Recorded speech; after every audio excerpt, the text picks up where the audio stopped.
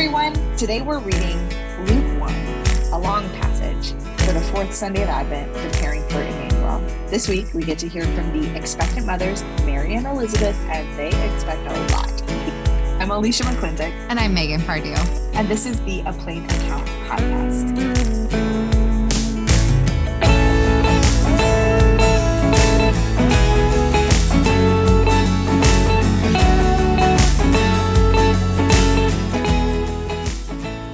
This week, I'm reading the whole extended gospel reading from Luke chapter 1, verses 39 to 55 from the New International Version.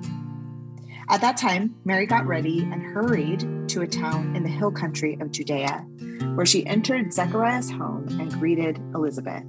When Elizabeth heard Mary's greeting, the baby leaped in her womb, and Elizabeth was filled with the Holy Spirit. In a loud voice, she exclaimed, "Blessed are you among women, and blessed is the child you will bear. But why am I so favored that the mother of my Lord should come to me? As soon as the sound of your greeting reached my ears, the baby in my womb leaped for joy. Blessed is she who has believed that the Lord would fulfill his promises to her." And Mary said, "My soul glorifies the Lord, and my spirit rejoices in God my Savior, for he has been mindful of the humble state of his servant. From now on, all generations will call me blessed, for the Mighty One has done great things for me. Holy is his name. His mercy extends to those who fear him from generation to generation. He has performed mighty deeds with his arm. He has scattered those who are proud in their inmost thoughts. He has brought down rulers from their thrones, but has lifted up the humble. He has filled the hungry with good things, but has sent the rich away empty. He has helped his servant Israel, remembering to be merciful to Abraham and his descendants forever, just as he promised our ancestors." This is the word of the Lord. Thanks be to God.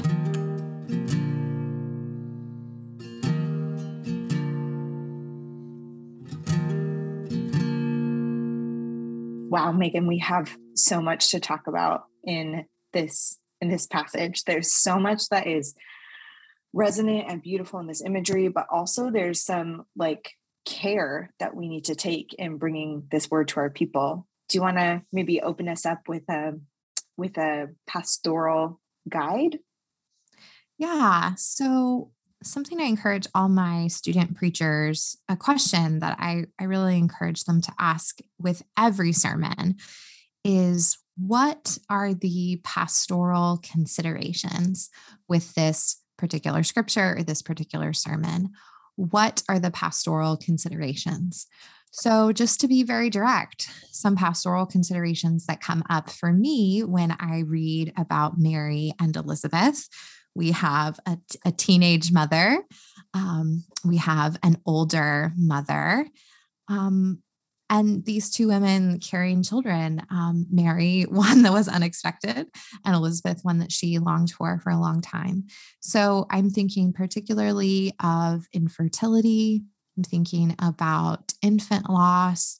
I'm thinking about women for whom pregnancy is a dream, one that may not come to fruition for whatever reason that might be. Of course, infertility is one of those reasons, but just lack of partnership and whatever else, or health reasons, whatever those might be. I would just want all of our preachers, our teachers, those who are going to be working with the scripture, to just attend to that in your context, attend to those who might have had a miscarriage or who might be suffering from infertility, those who have dealt with infant loss, loss due to stillborn death or SIDS, or just even the loss of a child. These are really tender scriptures and images, and ones that are so powerful. And we're going to get to that in just a moment, but just feels really important first to invite you to attend carefully to some of these dynamics in your congregation.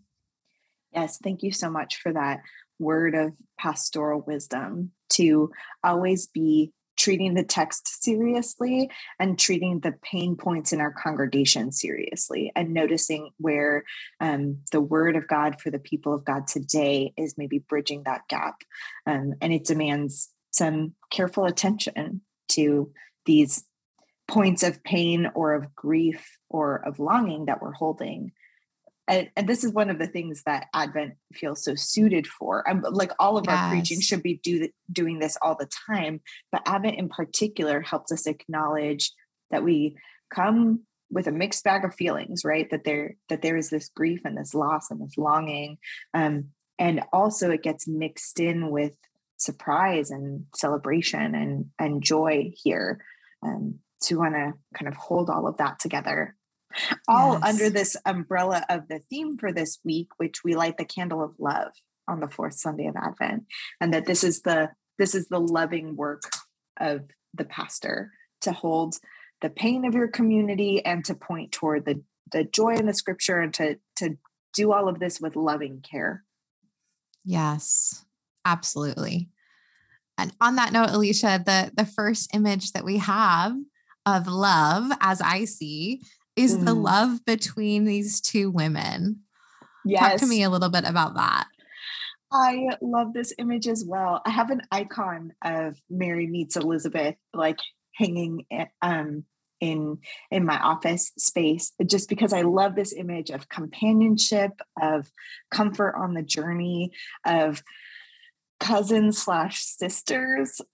It is a deep image of sisterhood as much as it is about motherhood here. And I particularly love that. I've made some jokes before, I think on the podcast, and certainly Megan, to you amongst friends, that this is the great baby boom among my friend group. Just this week, I've met 2 new babies, one that was 3 weeks old and one that was 3 days old. This is just part of my life, kind of keeping company with my dearest friends as they bring children into the world. And I love being a sister, a cousin, in that space to my friends, but also like a tia, an auntie to these little ones, right? Like, so it just my own personal communal life feels so deeply wrapped up in this image of Mary meets Elizabeth. There are several photos on my phone of me like standing alongside my friends who are pregnant at the same time. And it just feels like such a joy to remember Mary and Elizabeth meeting each other and sharing this experience. But it also has felt like such a gift for me as a single woman and not a mother to be able to share that in sisterhood with my friends, right? Like I feel like via the text for this week, I'm able to kind of hold a spiritual space alongside of them. Yeah. So it's been really lovely. Should we look at her song? Oh my gosh. Yes. Mary has some stuff to say. She does. And I love that this is not a lullaby. And yet to think about the way that the work of Christ is later formed by the song, like this is not a song that she sung one time, but this would be a song that she, right, continuing in the tradition of her mothers and her people, to imagine like the way that the theology that she's working out here in the song is like are things that Jesus in his life is going to live into. Like this is not a lullaby. This is a song that forms and shapes a people, a community, a Messiah. Yes. Oh my gosh. I love this image of Mary's song. This like really, this, I love that you use the word formation, this really forming piece of prophecy. I love this image with another note that we get about Mary at the very end of chapter 2. The scripture reminds us that Mary, Jesus's mother, treasured all these things in her heart. And I love this image of her as both like a contemplative and an activist, right? Like that really speaks to me as someone who seeks a companion on that journey, right? To hold this contemplative space, to treasure things in her heart, right? To marvel at the mystery and the wonder, right? But then also to speak some really concrete things to some really concrete systems, that these things kind of work in tandem together, right? That she has this contemplative treasury in her own heart and mind, in her inner life, and it gets expressed in some really tangible and powerful ways, that has like deep impact in her community and in her world, right? Like we can fast forward to the end of Jesus's life on the cross, right? And who's there? His mother, right? Mm. Who has, I mean, I think inspired the like several of the other women who have followed Jesus to keep company and Right. stay with him all the way to the end, right? That doesn't come from nowhere, right? That comes from a deep spiritual well, right? Yes. As you're pointing to the cross, we have, I mean, 52, he's pulled down the powerful from their thrones. We have Yes. this literal like lifting up the lowly. So Mm-hmm. this even this moment that prefigures the cross and the Mm-hmm. way in which I mean, what is more what a more subversive thing than to for the very system of execution, the Roman system of execution, this cross, this to be the thing that is the thing that we're invited to take up your cross and follow me, right? That later this lifting up of the lowly, in this, of course, like in an undine Mary would have never chosen. Right. We But that's see God showing death who the real fool is. Yes, exactly. Yes. In this ending that Mary would never have chosen, but she somehow understands, like Yes. that somehow Wow. from the very beginning she's got a sense like God is doing something in the world, and like it's happening through this baby, but it's also happening through like powers and principalities being brought down, lowly being lifted up, um mercy and compassion, um, the great equalizing that God is doing amongst the rich and the poor. Um, yeah, that somehow Mary would never have chosen this for her child. I I cannot imagine. I just could never imagine that any parent would choose for their child to die, and certainly not in such a brutal way or in state Or at sanctioned the hands of the violence. state. Yes. Yeah, Yes. right. Um, and yet, like it just seems like Mary is so specifically chosen by God because she has a sense that God is up to something good, right? Showing Mm. death who the real fool is. I love that, Megan. I love that. Well, Alicia, I would love to talk about this song as a language that many have used before me, as the song of the revolution. Yes. And it strikes me. I I have young children. I have a child who's 7 and a child who's 4. It strikes me that in the way our culture has formed me as a mother, revolution is not like the first word that comes to mind. Sure. Hmm. um, love your child, protect your child, join the revolution with your child. Not so much. Right. Or Um, like send your child off to be fodder for the right, revolution. right. Um, and I feel like it's so important for us as we read today to really attend to the ways in which the song is so radical, as you've said, Yeah. that it is the song of the revolution. And really, in contrast, it's not the same kind of song of mothering that many of us are formed to carry. We have a poem today Yes. that really exposes the absurdity of much of the mothering experience, at least in the USA, Canada kind of context.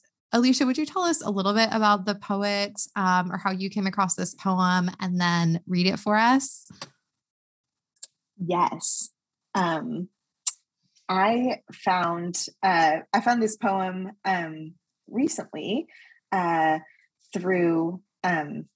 I was surprised to see this poet's name, Katie Manning, pop up in my podcast player. I subscribed to the podcast Poetry Unbound from On Being. And I was so surprised to see Katie Manning's name pop up in my podcast player for her poem, What to Expect. I knew Katie Manning when I was a student at Point Loma Nazarene University, where she had just joined our literature department. And I just find this poem so compelling, and especially like really lovely to me, again, as an outsider to the world of pregnancy, to kind of join in these wonderings about what to expect when you're expecting, which is a title of a really popular book in the world of preparing for parents, what to expect when you're expecting, right? Yes. A frequent baby shower gift. A frequent baby shower gift. Yes. So the poet, Katie Manning, takes this is her version of a sort of acrostic poem. It's taken from the index of what to expect when you're expecting, like the alphabetized index. And she uses it as fodder for a poem to talk about all of the expectations that come when you are expecting. So I will read this poem, What to Expect by Katie Manning, a poem made of items found in the index of the book, What to Expect When You're Expecting. Expect accidents, expect acne, additives, age, and airbags. Expect alcohol, allergies, and altitude. Expect analgesics. Expect animals, ankles, and antidepressants. Expect autopsy findings. Expect bathing, bending, botanicals, and breaking news. Expect bruises. Expect cabbage leaves. Expect castor oil and cats. Expect cell phones, chemicals, chlamydia, and clay. Expect cleaning products, cocaine, and cold weather. Expect computer monitors. Expect copper, costs, and coughing exercises. Expect dance workouts and death. Expect diving, Doppler, driving, and dromedary droop. Expect embarrassment. Expect electric blankets and equal employment. Expect eyes and facials. Expect failure, fantasies, fast food, and feet. Expect fig bars, fingernails, fish, flying, football, and freckles. Expect fruit juice. Expect gardening. Expect German measles, grains, grief, and guns. Expect hair. Expect heat lamps and hiccups. Expect hiking, horseback riding, hot tubs, and hot weather. Expect hypnosis. Expect ice skating, insect repellent, and itching. Expect jet lag and jogging. Expect kickboxing. Expect KY jelly. Expect lacerations and laser eye surgery. Expect lead exposure and lovemaking. Expect manicures, marijuana, masks, and meat. Expect medication, milk aversion, and moles. Expect mosquito bites and music. Expect nasal strips. Expect nicotine patches, noise, and NutraSweet. Expect online drug shopping. Expect optimism. Expect organ donation and organic produce. Expect outside influences. Expect paint fumes, pasteurization, peanuts, pesticides, and pets. Expect pins and needles. Expect raspberry leaf tea. Expect red palms, reduction, religious belief, and rest. Expect ribs, ripening, and risk. Expect rowing machines. Expect saddle block. Expect safety, saliva, and salt. Expect scalp stimulation and scuba diving. Expect seatbelts, sex, and shoes. Expect skiing and skin sampling. Expect smells. Expect softball stockings and stomach bug. Expect sugar, sunblock, and sushi. Expect Tai Chi, tears, tea, and kicks. Expect toes touching train travel. Expect vaporizers, vegetables, and vision. Expect warts and water, workouts, and witch hazel. Expect x-rays. Expect yoga and zinc. Whoo! It's just this like absurd explosion of everything, literally everything. If you are feeling overwhelmed, you should be. because this is outrageous. And this is what is so brilliant about this poem. Perhaps you're wondering why did they take the time to read this long poem? It's to hopefully foster in like our listeners, like if you feel overwhelmed, like this is the story about pregnancy and expecting that we're putting on women in our culture. Mm-hmm. And in contrast to that, he has looked upon me with favor. He has shown strength with his arm. He had scattered those with arrogant thoughts and proud hearts. He has pulled the powerful down from their thrones and lifted up the lowly. Mm-hmm. He has filled the hungry with good things and sent the rich away empty. Folks, less expectations on our new mothers and more revolution. Like yes, we and amen. could let go of so much of the garbage to just make space for like what it is that's happening with Mary's body, with her song, with the conceiving, bearing, naming work that she still gets to do, even though she's been overshadowed by the Spirit, or in spite of the fact, or because of the fact that she's been overshadowed by the Spirit. Like her work, conceiving, bearing, naming, singing the songs of the revolution. Like this is the sermon that I want to hear on this Sunday, that we talk about love. Yes. Yes, I do too. Me too. This is where I want us to be. I want more revolution, less expectations. I want, I feel like last week is a great bridge where we talked about the connection between joy and freedom, right? That this is a celebratory moment in the season of Advent when we're celebrating God's abundant good work, God's justice rolling down like rivers, like God doing the thing that God has promised. And that joy is coming from freedom. And I think some of the questions then we need to ask are like, where do we need to be free from these ridiculous expectations, these overwhelming burdens, especially on the bodies of women who are the ones now, both Mary and Elizabeth, carrying these promised child, like each of them carrying a promised child into the world, right? And Mary and Elizabeth can do their own emotional work to set themselves free of these expectations. But you and I know, like, it is not on them, right? To tear down, to get us back to Advent week 2, like to tear down the mountain, to smooth out the roads. Like we as young mothers can do our work to reject these stories that our lives are about expectations and not about revolution, not about God's work. But ultimately it's about, right, the other people and the systems, right, that are that are loading this burden onto women,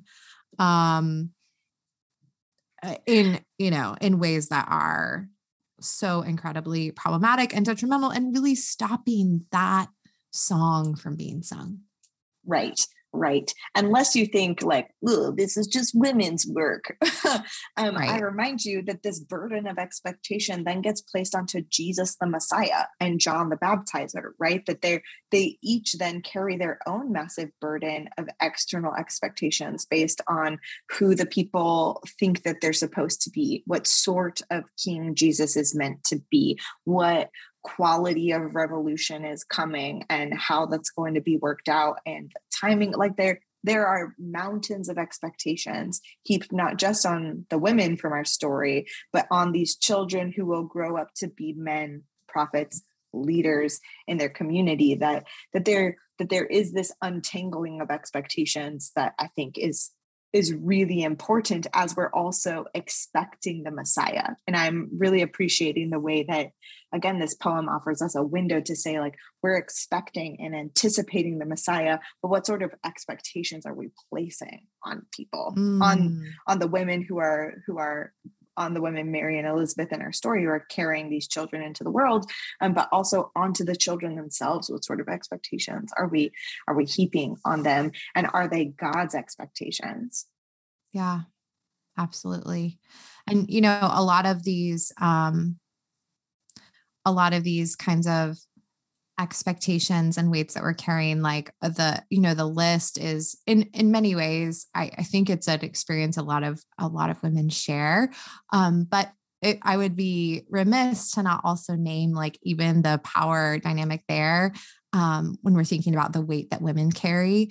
Famously, Zora Neale Hurston says that Black women are the mules of the earth, right? There's ways in which we're putting weights and expectations on other women's bodies, that I don't even understand, and also have to name as another way in which God is desiring, right, to pull down the powerful and lift up the lowly. Yes. Oh my gosh. Yes. There are so many heavy burdens of expectations that we believe God is lifting, that God is freeing us from, as God is remaking the world, as God is inaugurating this reign of light and love and peace and justice, starting through the bodies of these women and the children that they're carrying. And that they meet each other. Then I love this, with a loud voice, she blurted out, God has Yes. blessed you, right? There's this kind of the freedom that you've named, like the joy. It's a blurting out, it's a bursting out, it's an overflowing joy. And Mary's response then is to sing. Yeah, to sing. The song of the revolution. Yes, the song of the revolution. For those of our listeners who are preachers, I would so encourage you to look to the work of Dr. Jerusha Neal, who's just recently published a book about preaching called The Overshadowed Preacher. And she uses this moment of the Spirit overshadowing Mary and Mary's agency to really describe with such beauty and nuance the work that happens for the preacher in the preaching moment. I can't recommend it enough, as a way to take this metaphor further and see the ways in which we as preachers both conceive, bear, and name the word of God. That's wonderful. I cannot wait to check that out.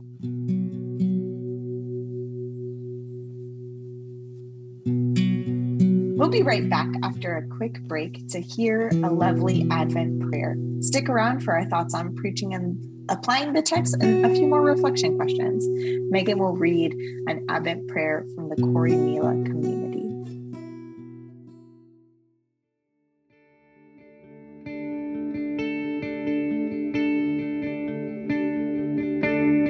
God of Elizabeth, when Elizabeth heard news of joy, she celebrated, not because she was part of an important story, but because a kind story had wrapped itself around her, and the disgrace she had endured was lightened. Lighten the places of our disgraces.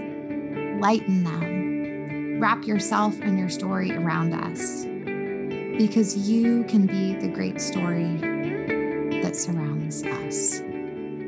Amen.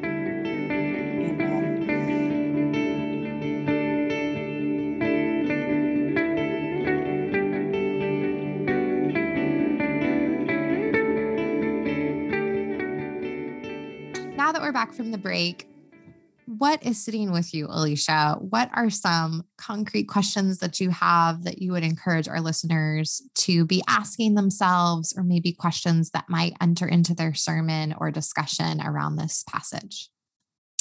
Yeah. Wow. I mean, Mary and Elizabeth just feel like such a rich pair. Like there is so much that's happening in Mary's story. There's so much that's happening in Elizabeth's story. Plus, then it all culminates in this beautiful prophetic revolutionary song. And there are so many ways that we could approach this, but really, I think the most salient part for me is I just want to keep company with Mary.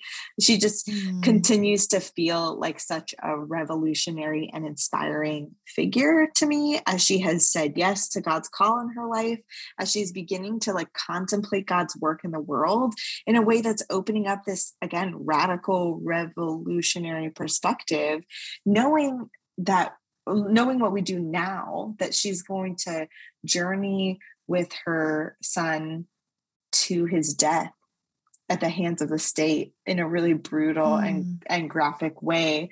And yet, like from the very beginning, she has a sense like God is doing something that is making the world new. And I think I want to keep company with her and her posture during this season of Advent. I love that so much, keeping company with Mary. There's this sonnet that it reminds me of from Malcolm Gwiet. I would encourage our listeners, we'll put it in the show notes to look it up. It's called The Visitation. But he has a couple lines that feel so fresh each time I return to them. He says, "And Mary stands with all we call too young, Elizabeth with all called past their prime. They sing today for the great unsung, women who turned eternity to time, favored of heaven, outcast on earth, prophets who bring the best in us to birth." So the question that I'm coming to now that really comes from the sonnet is who is singing Mary's song? Who is singing this song of the revolution, crying out for, the God who fills the hungry with good things and sends the rich away empty, who scatters, the thoughts of the proud? Who is singing these songs already? Oh my gosh, I can't hear that question and not just think that it's all the mothers who have lost their children to violence, violence at the hands of the state, violence at the hands of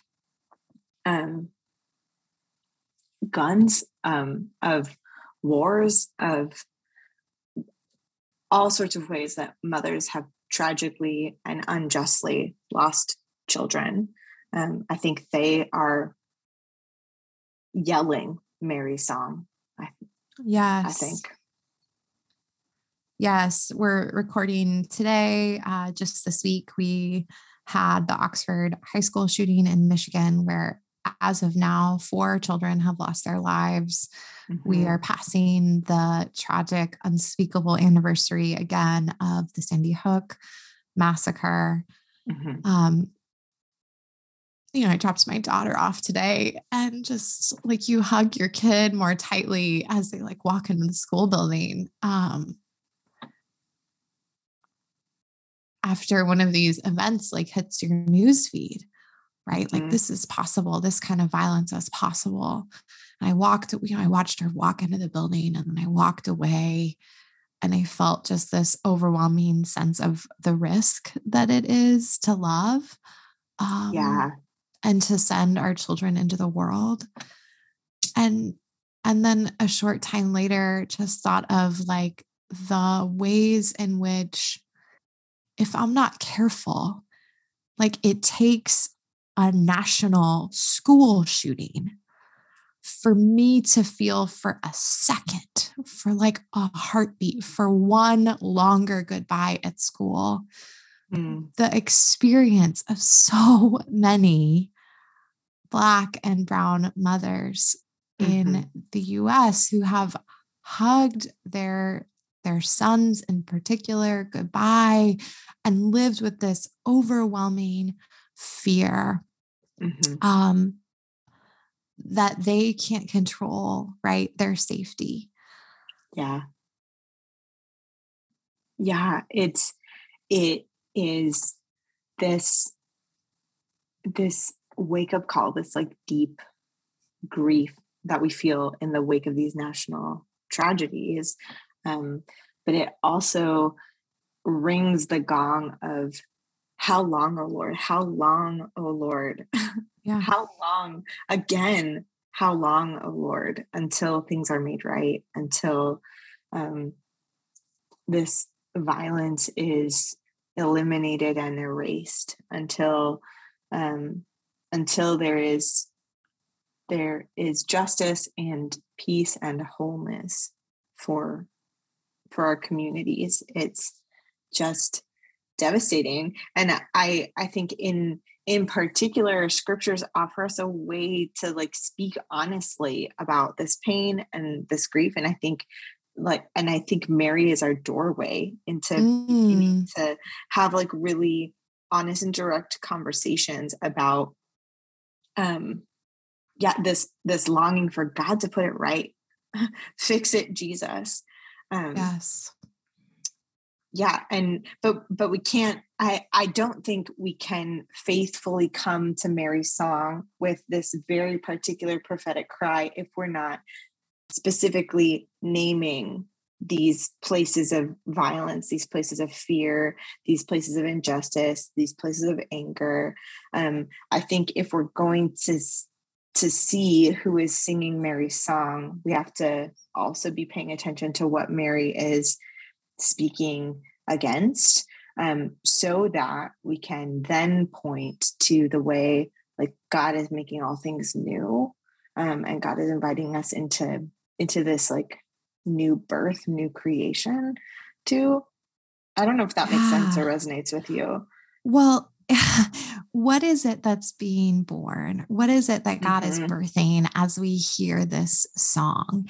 And it Yeah. strikes me in such contrast. I mean, we noted the contrast earlier with the poem between expectation and revolution.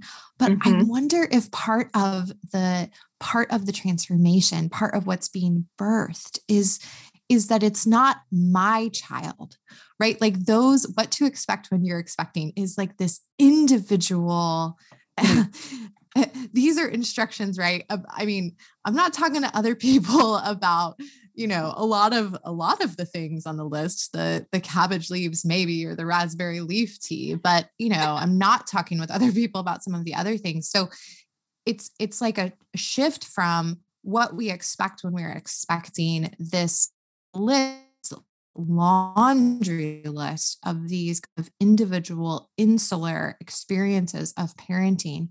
What if what God is birthing in the song of the revolution is like that my kid's life matters just like your kid's life, and that like it's reshaping, reimagining how it is that we understand parenting and raising children and living in communities that shape and form young people.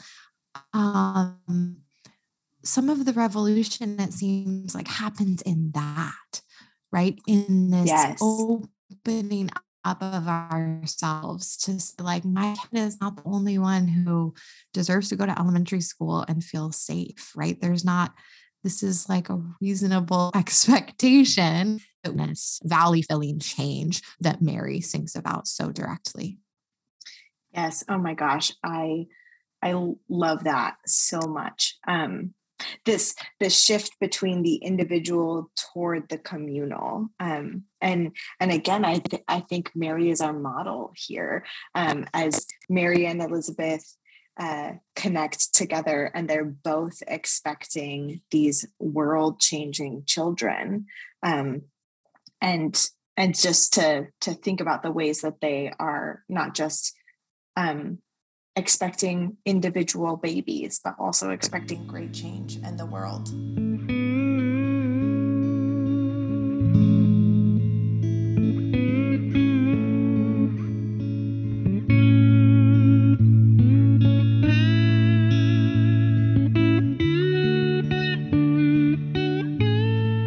Well, there's so much we could continue to talk about.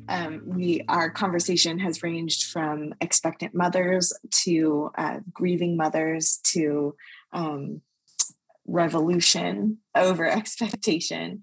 Are there any parting thoughts or final kinds of reflection questions, Megan, that are lingering with you? I mean, sing the song of the revolution, not the song of expectations. That is what I want our listeners to take with them this week. And I'll be doing my best to sing it too. Yes, and amen. Me too. Well, I think that's all the time that we have for today. So I'll remind our listeners to check out the website for more written commentaries for the scriptures this week, as well as discipleship resources and resources for music, all kinds of other things on the A Plain Account website. Sign up for our newsletter to stay in the know. Connect with us on social media for further conversation, and subscribe to the show wherever you get your podcasts. If you're enjoying the show, leave us a review and share with your friends. It really helps to get the word out. Special thanks to all the writers who contributed this week, and to Matt Ghost for our original music, editing, and production. Join us next week for the first Sunday of Christmastide, welcoming Emmanuel. We'll see you then.